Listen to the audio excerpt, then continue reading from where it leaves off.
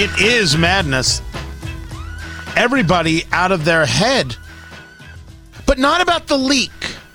The leak of the first draft of Justice Samuel Alito's views on Roe v. Wade and the idea that it could be overturned. Certainly it was going to bring some emotion to the table. But no thoughts about a leak whatsoever, that the court itself was abused by someone within the court system, a clerk or someone else, leaking this to Politico, it being published. That in and of itself, another question. Tony Katz today. It's good to be with you. There's a conversation to be had about whether or not abortion should be legal. There's a conversation about the constitutionality of Roe v. Wade. There's the idea that somehow it can't be touched, which is, of course, not true. The court has corrected many mistakes over its life. But no conversation about the leak at all? No caring from the president, from the vice president, from the Senate Majority Leader?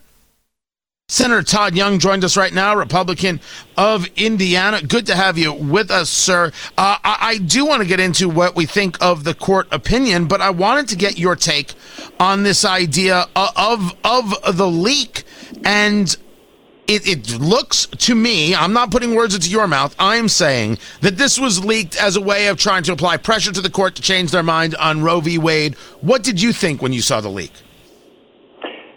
Yeah, Tony, listen, thanks for having me. I think I would have to be deceiving myself. I'd have to be delusional not to think that this was intentionally done so that there could be a disruption of the normal court processes and intimidation, perhaps, of some justices so that they will not make a decision based on the merits, based on the fundamental law that is the Constitution of the United States.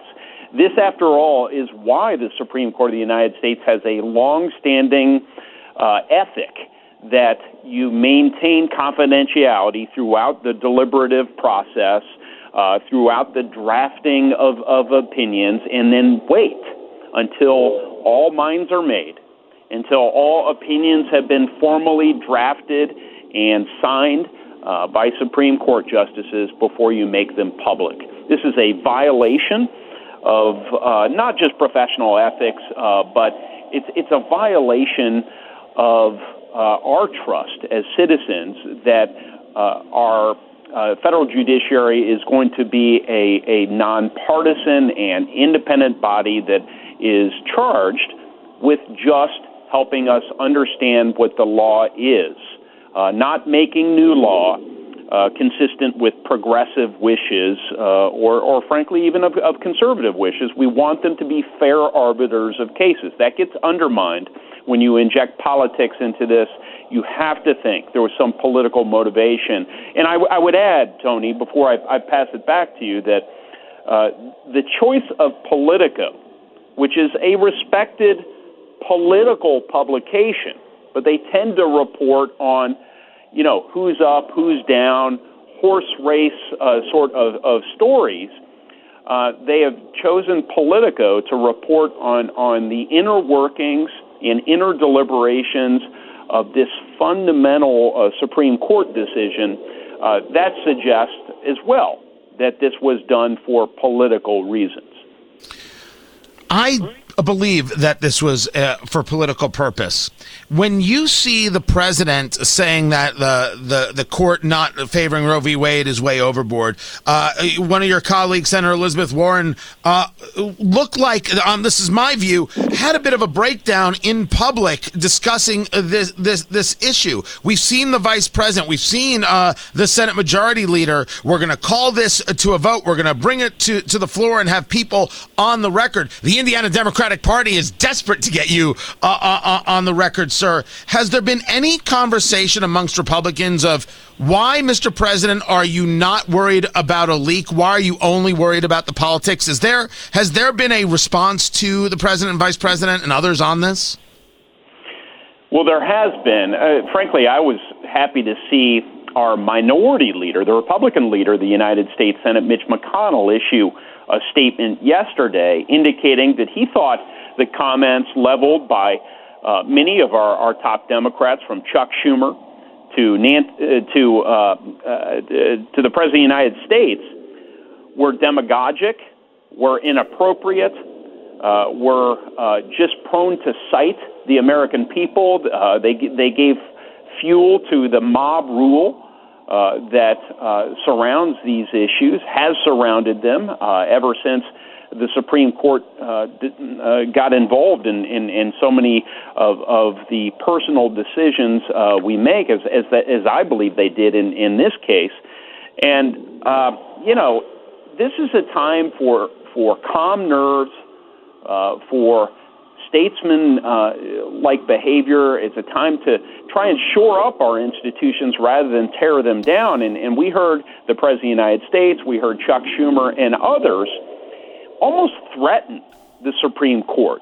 Threaten the Supreme Court by packing them, threaten the Supreme Court by indicating that the American people are going to rise up if certain decisions are made. That is not a statesman-like, a dignified way for our top national leaders to behave. But this is of a piece with what we have seen from the Democratic Party. They've talked about structural change in the last couple of years. They've talked about packing the U.S. Senate with additional U.S. senators. They've talked about eliminating minority rights in the U.S. Senate. They've talked about packing the Supreme Court of the United States. So none of this is really particularly new, but the stakes seem to have been raised by the president and by Chuck Schumer and others in recent days. Let me get these last two in really quick. I know you're up against it, talking to Senator Todd Young of Indiana. The first is on a political thing, and you understand this stuff. You work with the Senate Republicans trying to get them reelected. The idea that this is going to energize Democrats to come out to the polls in November. Does this change your mathematics on how Republicans can win back the Senate or the House? No, it does not. I know that's a fervent hope of so many Democrats, especially liberal Democrats, who've seen their party's liberal agenda turn into a shambles over the last year plus. I know it's a real disappointment to Democratic operatives and many of our national journalists across the country who have seen President Biden's polling dip down into the 20s. But listen, nothing is going to change the subject from the 40-year high inflation numbers, from the porous southern border that's led to over 2 million illegal crossings since this administration came into office, from China's predatory behavior against the United States. Those facts won't change between now and November as much as I'd like them to. And the political reality is that the American people are going to rise up. They're going to deliver a Republican majority in the U.S. House, and they may well deliver a Republican majority in the U.S. Senate, and I'm going to be part of those efforts. Last but not least, you've got it here on your website, young.senate.gov, about looking to defund the Disinformation Board, this Disinformation Governance Board that Secretary Mayorkas mentioned, led by someone named Nina Jankowicz, who herself has bought into the idea of disinformation, claiming that the Hunter Biden laptop was disinformation when the New York Post had the story from the word go. You have a fair amount of co-sponsors here, including Senator Mike Braun, your co-senator here, your fellow senator in Indiana. How quickly do we think this is going to happen, and can you get this board defunded? Well, goodness, I hope it happens in coming days, at the latest in coming weeks.